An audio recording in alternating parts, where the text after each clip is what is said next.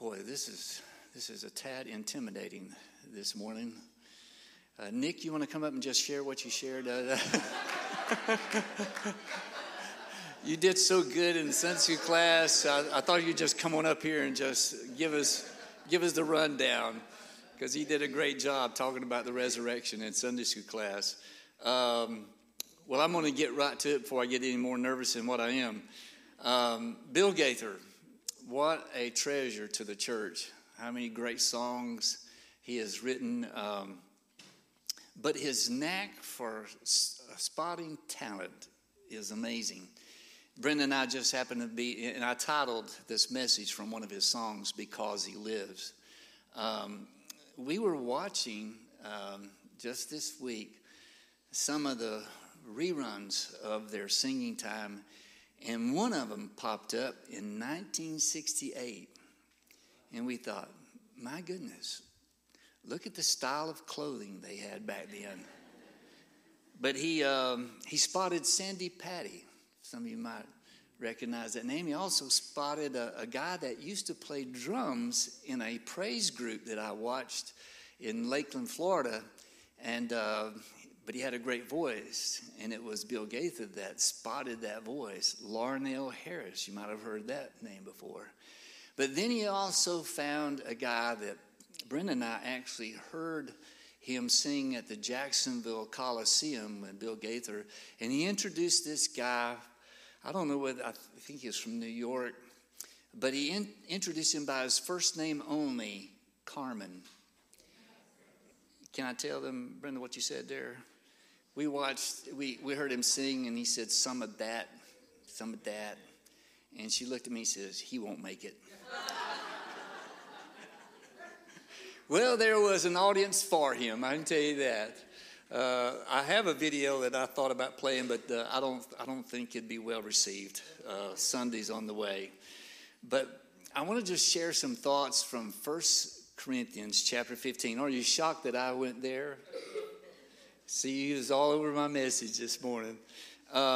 If you'll turn there, 1 Corinthians 15. The celebration about Jesus' resurrection. That's what we're here for today, is celebrating him.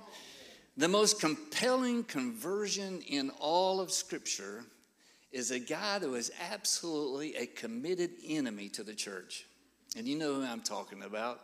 Saul of Tarsus, who became Paul the Apostle. Not only did he not believe in Jesus, he is actually an enemy. He thought it was all a facade, all a fake, and it was his duty to stamp out this new thing called the way, the church, the believers in Jesus Christ. And he himself became an incredible convert.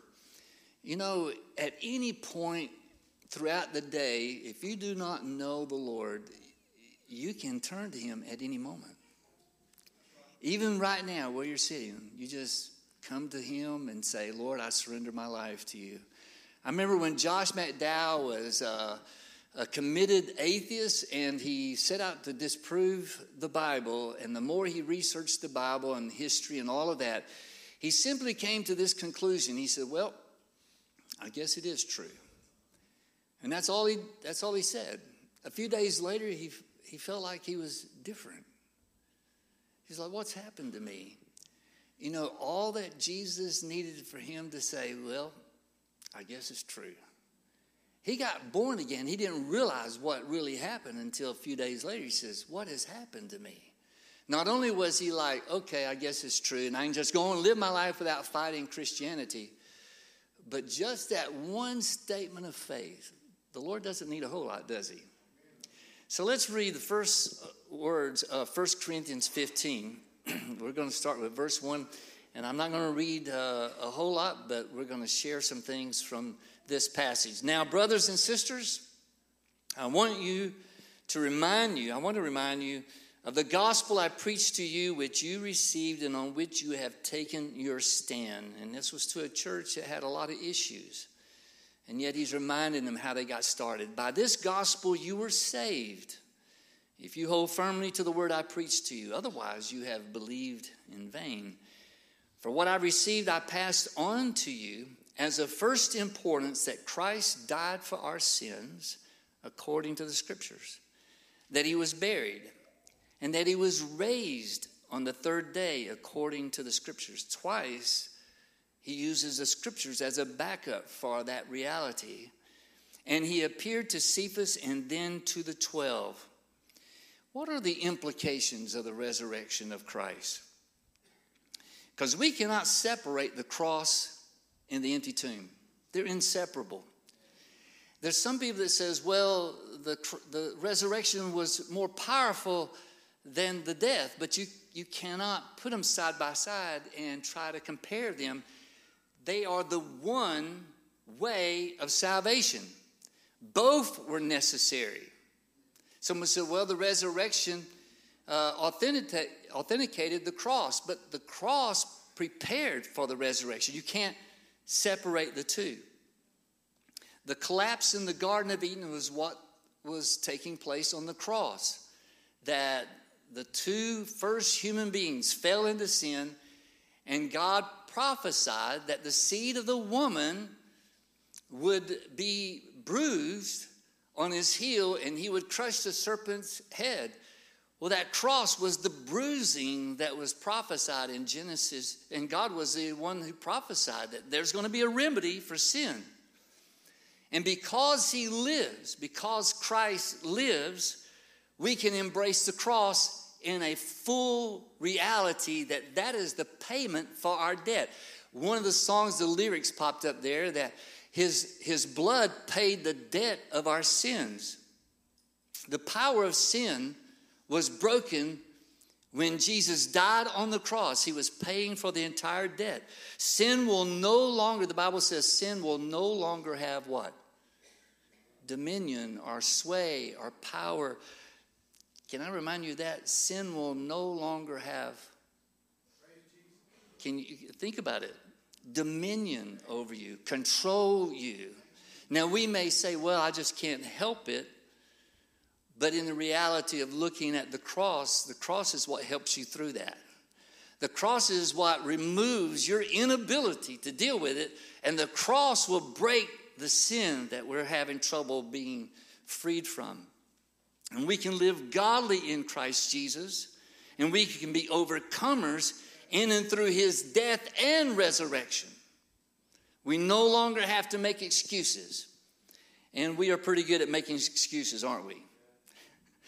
But we don't have to make excuses for ourselves, like giving us permission to hang on stuff that we shouldn't be hanging on to. Everybody has their issues, right? Everybody sins, and sometimes we use that as a disclaimer, and that's why I'm not going to let go of the sin that I like so well.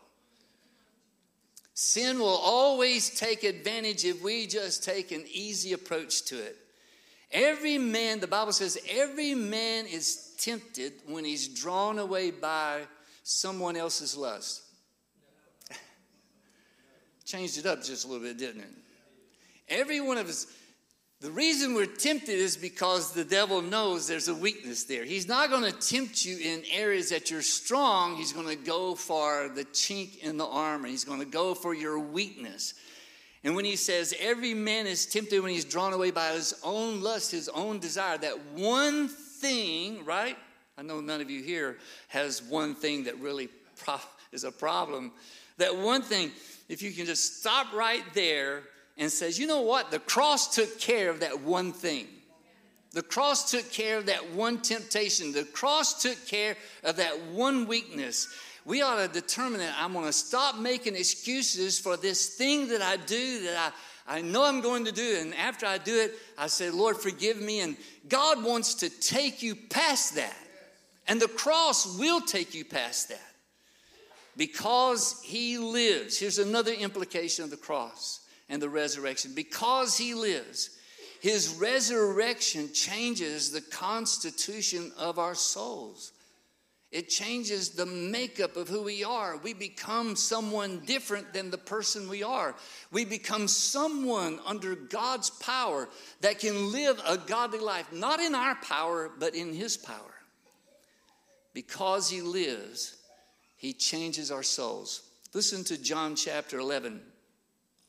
I love this passage because Jesus is dealing with death, and he's dealing with the death of a very good friend, Lazarus.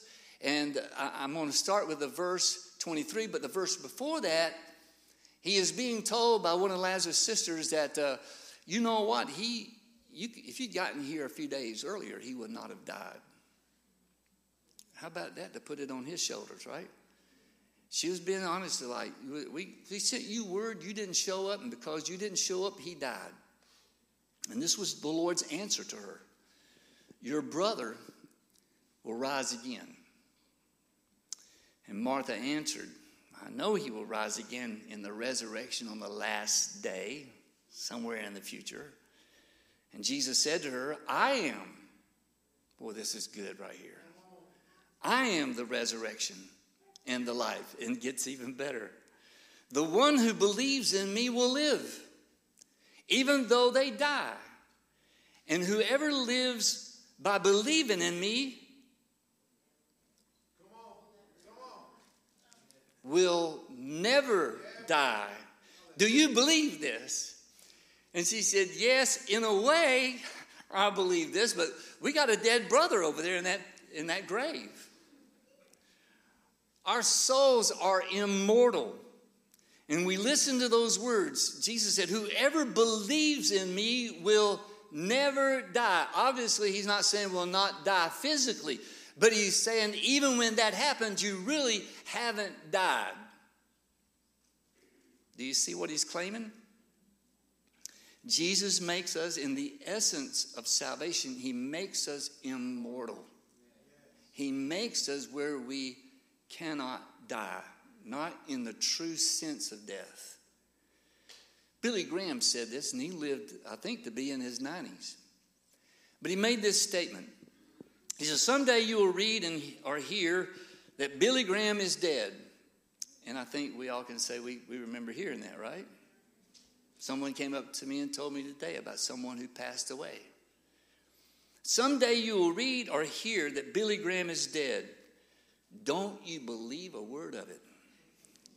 I shall be more alive than I am now. I will just have changed my address. I will have gone into the presence of God.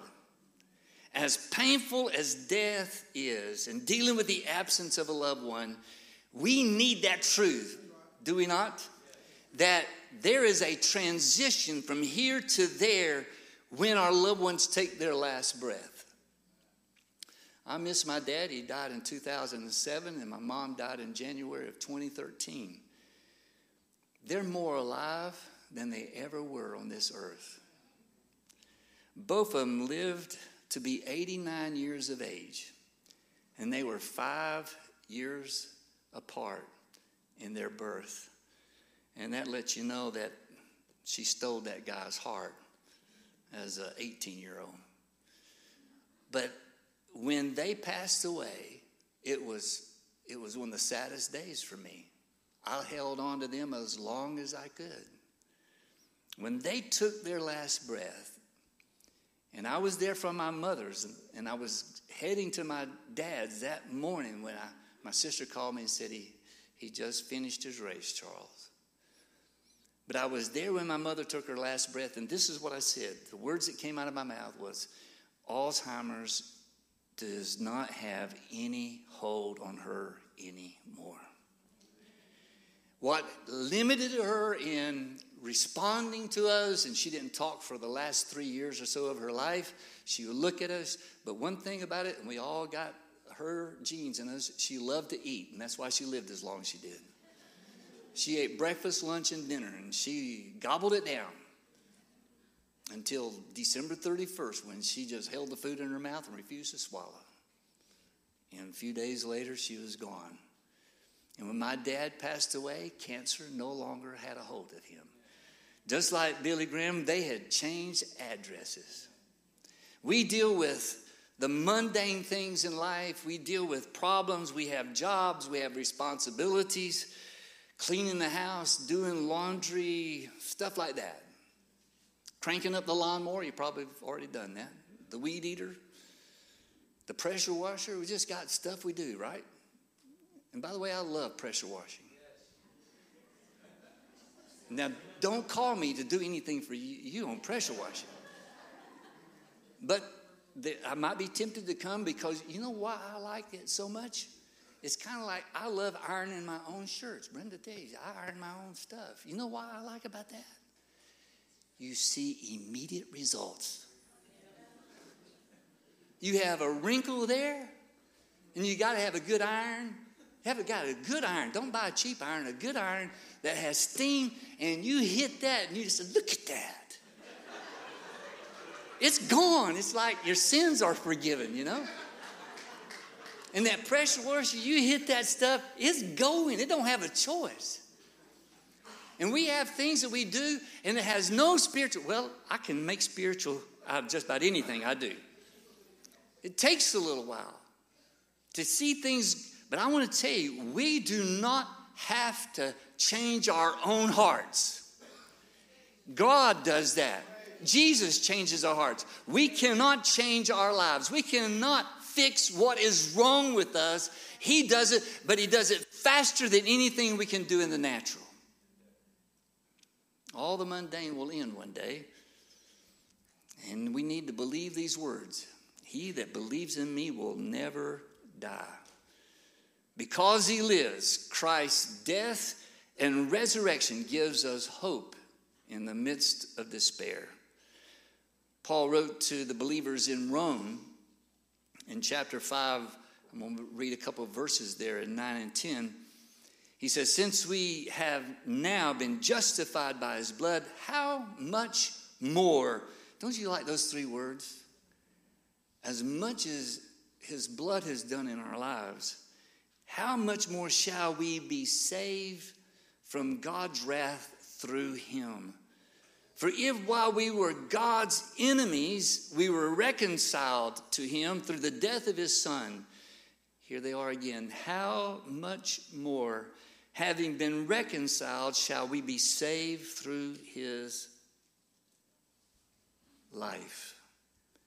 His death canceled out our sin, but his resurrection gives us new life. His life is our hope. His life is our assurance. His life is the disposition that we take now, living our lives not for us, but for him. And this hope permeates us. It becomes the essence of who we are. That Jesus is King of Kings and Lord of Lords. God sees that we need purpose in life. We need a reason to go forward. His plan is to fill us with his peace, with his power, and enable us to be his witnesses in this day.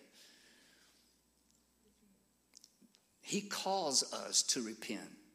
He calls us to turn from our sin to God. You know, I think our world in some way today would make Jesus as this wonderful person who'll wrap his arms around anybody and just tell them something like, I'm sorry you're dealing with these terrible problems, and it's okay, everybody has problems, and you know, I'll just try to help you through your problems. No, he calls people to repentance. He doesn't put his arm around the broken and says, I'm so sorry you're broken. He says, no, I have an answer for your brokenness. I have an answer to your bondage. I have an answer to your addiction. I can deliver you from anything that's obsessing your life. I can set you free. I'm not here to reinforce any kind of good behavior. You can't behave good enough to get God's approval. Even the woman that was brought to Jesus in John 9, he did not so much defend her. You realize that? You don't see anything that he defends her. There's nothing you can read in that chapter that he is defending her. You say, well, yeah, he's defending. He is telling the ones who are wanting to stone her what is wrong in their lives. He is redirecting their attention away from stoning her to say, you who are without sin, you start throwing the first stone. He is reminding them of their sin. And what does he say to her when all of that is over with? He asks her, he says, you don't have anybody here that still wants to stone you. Where's all your accusers at? And she looked around and said, I don't have any, Lord. He says, neither do I condemn you. He didn't stop there, did he? What did he say to her? go and sin no more. He wasn't saying you've been taken advantage of, the man that you were with. He's not here. He's not being responsible for what he did in this. They're just wanting to put the blame on you. He could have went in all kind of directions, but he looked at her and he says, after today, you don't have to do this anymore. You don't have to fall into that place of someone using you to satisfy their own lives. You go and you don't have to sin anymore. He empowered her. Because he lives, you will always know the enormity of his love for you. How much does God love you? Can you measure how much he loves you? John 3:16 says you can measure it. He loves you through the cross. The cross is God saying, I love you enough that my son will hang on that for your wrong, for your sins. Here's the thing. Any of us that gets a job and starts making money and opens a bank account and all of this stuff, you know you have bills and you have income, and it's really neat that you have more income than you have bills. That's a wonderful thing. And the bills are called debt. The income is called assets. And the cross cancels all our sins. All of them. You know, he just didn't pay for your sins that we've committed in our past life, in the years and months and days we've lived, or the sin that we have today, or the sin that will take place tomorrow.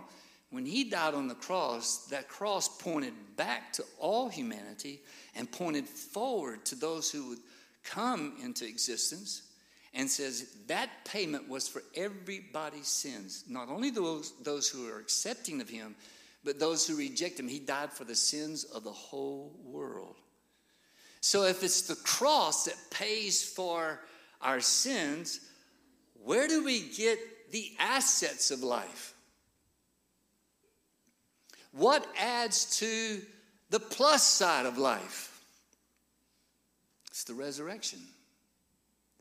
The cross wipes out our debt. But you know that if you wipe out your debt, you don't have any income, you're not in a very good way. Until there's assets, and our assets is the resurrection. The cross and the resurrection in our spiritual life removes our sins and gives us the asset of his righteousness, and we are his because of his righteousness, not our own. Here's the last one. Because he lives, we can live also. You can live eternally. You know, when we fall under conviction, that's not accidental. The Spirit of God is working in our lives when we come under conviction. Most of the time, even after we've been saved, the Holy Spirit will almost immediately, when we do something, says, you know, that you shouldn't have said that. You shouldn't have done that. You shouldn't have responded that way. And that's because he lives. He's working in our lives. He's not showing up occasionally and speaking to us. He's constantly speaking to us. And sometimes it doesn't take but a couple of seconds and we realize, man, I shouldn't have done that. I shouldn't have said that. But once faith is our response to him, it's kind of like a lightning bolt that comes into our lives of life and power, and we're able to live a life that we could not without that. We celebrate the Lord's resurrection today, but in reality, every day is Resurrection Day. Just like Joe Keller saying, every day is Christmas. Well, I want to say every day is, I'm not going to say that other word. Every day is Resurrection Day. Every day is Resurrection Day. Every day is our living in the resurrection. We celebrate this. Death, thanatos in the Greek, is an intruder. And it happens in our lives. It happens to people we're close to. We don't want to let go of them. And there's sorrow. But Jesus is the intruder on death. He's the one that robs death of its power. Death is that unwelcomed enemy, and yet Jesus has taken care of that enemy. I think probably I'll just tell you too, if you hear that Charles Lenn is dead, he just changed addresses. Stepped into a greater life than this life. One more passage, Hebrews chapter 2, verse 14, and if the praise team can come back up. Since the children have flesh and blood, he, Jesus, too shared in their humanity, so that by his death he might break the power of him who holds the power of death, that is the devil, and free those who all their lives were held in slavery by their fear of death. For surely it is not angels he helps, but Abraham's descendants. For this reason, he had to be made like them, fully human in every way, in order that he might become a merciful and faithful high priest in service to God, and that he might make atonement for the sins of the people. Because he himself suffered when he was tempted, he is able to help those who are being tempted. We could go on and on about because he lives and other aspects of the resurrection. But thank God, we're not going to be judged on our abilities, right? On our effort to live a good life. You know, it's really kind of almost an insult to the death and resurrection of Jesus, thinking that we can get his favor just by trying really hard, doing the best we can. Boy, he went to the cross because nobody could do that. Nobody on their own could save themselves. You know, Jesus saves us from our sin. But the most telling person that he saves us from is ourselves. He will save you from yourself, from your determination to live a good life, to be a good husband, good wife, good father, good mother. Do the best you can, and it doesn't count for righteousness if you're doing it all in your own power. Would you stand with me? You know, you could have surrendered your life to the Lord anytime during the service, before this service, after this service. But we're going to pray. You that really not sure where you stand with the Lord, you can pray this along with the rest of us. If you really mean it. Jesus, I'm confessing my sin to you. When we pray and you speak those words, he will honor them. You mean them from your heart. You don't have to raise your hand or just believe. Like Josh right now, just believe. So I want us to pray this together. And if you that are here will pray it with me, if you're not sure where you stand with the Lord, he will hear you. And he will come and he will rescue you. He will save you. So pray this. Dear Jesus, now it's all right if I confess my sins alone, but the rest of you can confess your sins as well, okay? Dear Jesus, forgive me. Cleanse me. Take away the sin in my life. Even more, put your salvation in my heart. Redeem me by your precious blood. I surrender my life entirely to you. Take it and use it for your glory. Help me by faith in you and not in myself. In Jesus' name. Lord, I pray this morning for those who are here. They don't have to be told where they're at. They know where they're at. But I pray that that moment just then is the turning point on this day.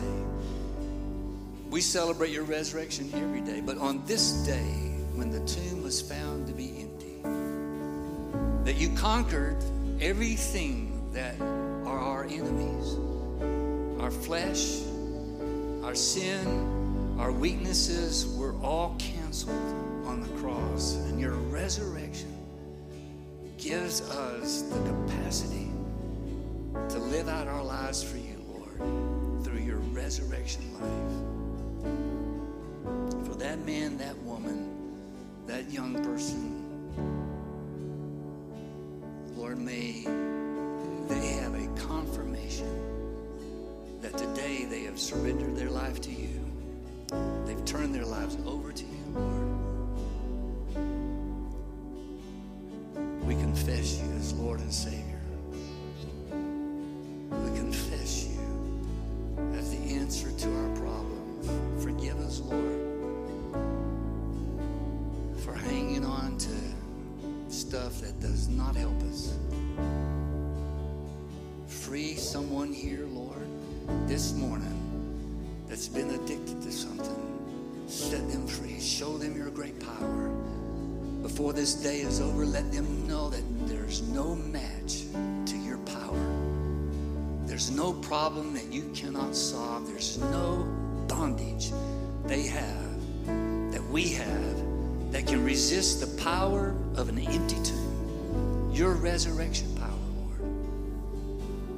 May April 10th will be the starting point for many, several, or if it's just one in this building who said, I'm done with trying to fix my own life.